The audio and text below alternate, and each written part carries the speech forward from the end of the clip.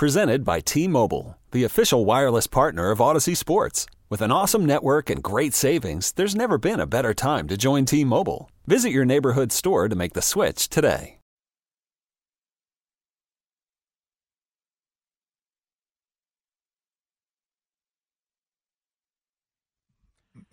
Welcome back. Junkies on 106.7 The Fan. We are live on CSN. Coming up at 9:40, our pal Skippy will join us. Started a new podcast. Used to be your co-host on Big Fat Winners. Sketch. I think you're going to be doing a special guest spot with him coming up in a couple of weeks. So you don't want to miss that. That's at 9:40. But right now, joining us to talk some Nats. Trade deadline approaching is Dan Kolko, covers the Nationals for Masson. Good morning, Dan. Good morning, fellas. How we doing? We're doing Good. well. How That are was you? a fun one yesterday, huh? Nothing really happened yesterday. Pretty quiet ball game. Yeah. What were you thinking when you were watching all this? I mean, it's crazy. You know, the Nationals got shut out in the first game against the Brewers. Then they went, I think, the first 7 innings of Game 2 without a run. They have that big comeback late in the ball game the other night, put up 7 in the 8th inning. And then all of a sudden, early on yesterday, it was an explosion. And, you know, Brian Goodwin goes yard, and then Wilmer Defoe launches one, and then Bryce hits I think his second of the game, and then Zim, and it all happened so quickly. And the dugout is just going insane. Guys are, you know, sitting there congratulating one guy who just went yard, and then they look up, they hear a loud sound, and another of their teammates is rounding the bases. So, I mean, that's not something you see every day, and it was a lot of fun to be down, you know, close to the dugout for it and see all the guys having so much fun and reacting the way that they did. Oh, they were going bonkers. I mean, you just look at the numbers, and, you know, they're leading the National League in runs scored. They're basically, I would say they're the best lineup in baseball. I know Houston statistically, you know, they have better numbers, but I would take the Nats lineup over Houston's right now. But you just look at the numbers. I mean, Harp's hitting 340, Zim's hitting 320, Murph's hitting 340, Rendon's hitting 320. You know, they can throw Adam Lind in there to spot start, and he hits 330. I mean, the depth right now from a lineup standpoint is absurd. And then Defoe's hitting 390 in the month of July. Goodwin's got pop at the top of the lineup. There's no easy outs, not one. There's no easy outs, and this is from a lineup that is without Adam Eaton, without Trey Turner, without Jason Worth.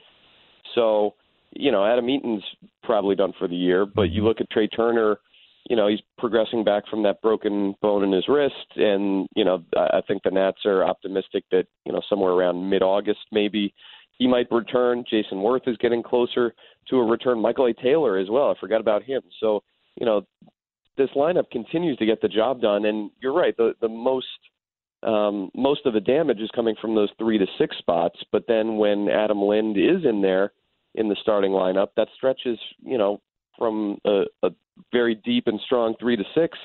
So now it's 3 to 7 spots in the order that are super dangerous. And the fact that Dusty is able to alternate right, left throughout that entire group of hitters makes it really tough for opposing managers to match up late in ball games. And then, you know, yeah, Wilmer Defoe's done a fantastic job the last handful of weeks. He's choking up on the bat to give himself a little more control of the barrel. Brian Goodwin, a little streaky in the leadoff spot, but he does have the power and the ability to get on and set the table. So, yeah, I mean, this lineup has continued to do really impressive things despite, you know, the absence of so many key performers over the last month, 2 months or so. What kind of sucks for Goodwin and Defoe, Dan, is, and you may disagree here, but, you know, when Turner and Worth come back, or Taylor, those guys are probably going back down. And they've been so good. You know, Goodwin, I mean, he's only hitting 250, but I didn't expect the 10 bombs. You know, and he's got speed. You kind of almost want to keep him around because he does so many things for you. Same with Defoe. But when those guys come back, I'm assuming Goodwin and Defoe are going back down. Well, I wouldn't necessarily assume that. I mean, Wilmer Defoe made this club, I believe, out of spring. He's been on the roster for nearly every game throughout the regular season. Got sent down for a handful of days a couple months ago.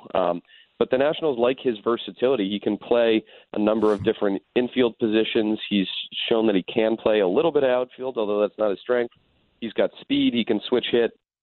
So he does a lot of things for you if he's coming off the bench. And Brian Goodwin, I would find it really hard to send him down. So I wouldn't assume that either of those guys goes back to AAA when some of the regulars get healthy. But what it does do is, it leaves the Nationals needing to make some decisions on some other guys who have become contributors for him. Guys like, Ryan Rayburn and Chris Heisey who have done nice things.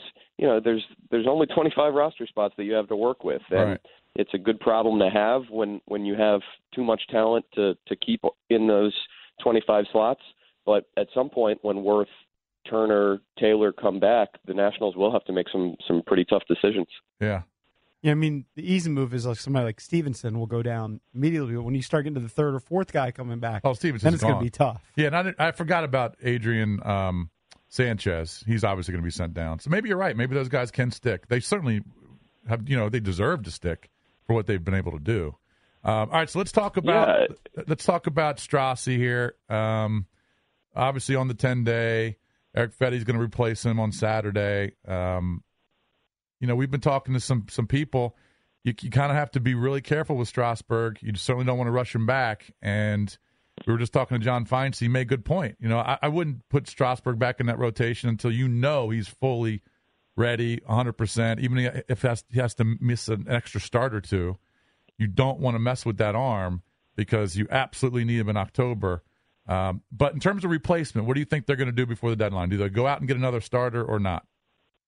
Well, just to touch on Strasburg real quick, I don't think there's any reason whatsoever for the Nationals to rush him back out there before they're 100% sure that he's ready. There's no need for him to make a start in July, in August for that matter, if they're not sure that he's healthy and able to go. You want him for October, and they have built up enough of a cushion in the division that allows them to do something like this. So, yeah, it's tough to see one of your horses on the DL, but I have thought this with Jason Worth, with Trey Turner.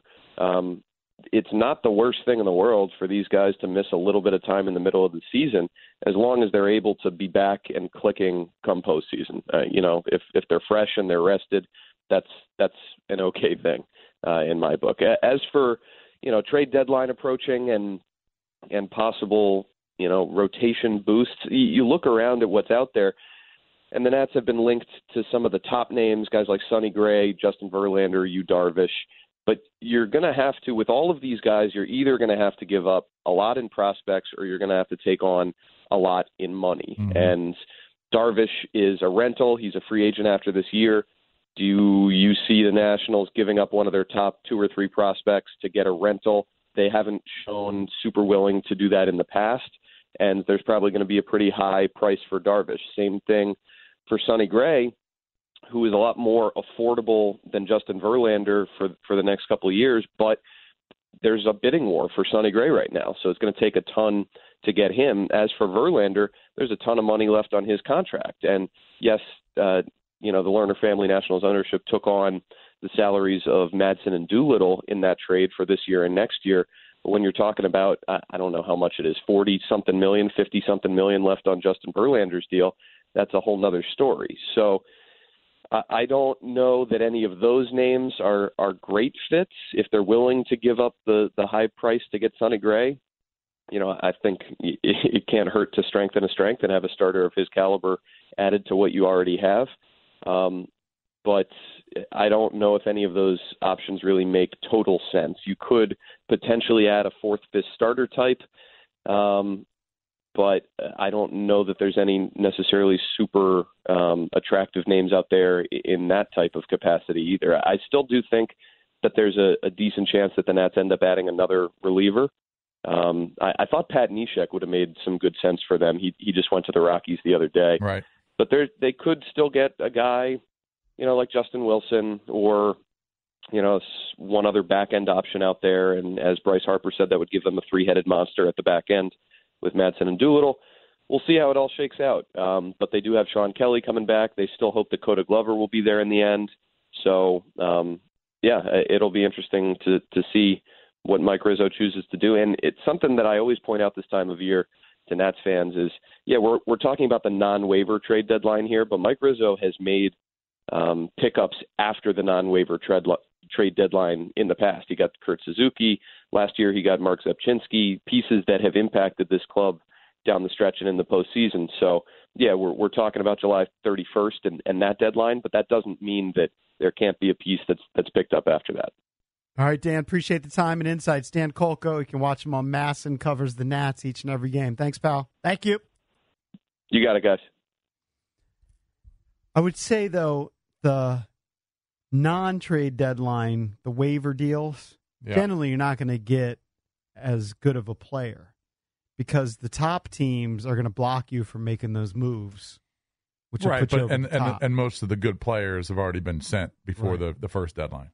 You're right. So you would assume that the Sonny Grays, the Yu Darvishes, those guys will be gone before Monday. And he brings up a good point. I've kind of forgotten about those guys, but now that you have Doolittle, who appears to be the main closer, right? Doolittle seems to be the guy they have slotted for the ninth. For now, but that could change. And Madsen seems to be more of the setup guy. We've forgotten that really Kelly is a really good setup guy. Mm-hmm. So if Kelly comes back healthy, you have him in the bullpen, and then Coda Glover would just be kind of a cherry on top, I think, who's a great talent. Maybe wasn't ready for the primetime role as closer just yet, but he throws gas. Mm-hmm. Yeah, I mean, they still have question marks there, and if they went out and got a true closer, you'd feel more comfortable, but there might not be one out there that they really like. You have so many questions to ask Mike Rizzo when you have lunch with him today. You have so many. All this stuff that we're talking about. He's going to want to kick you out of the office because you're going to ask him, pepper him with 100 questions. Yeah, I just can't wait to eat. I'm starting to get a little famished. I know the food is good. Yes, it is. It's going to be good. Yep. We've got Skippy joining us coming up at 9:40. Are you going to give us a little entertainment page next week? I see you circling a lot of things. Case's circle method. I'm circling so much. I'm going to tell you who is hosting the 2017 VMAs and who the richest man in the world is next.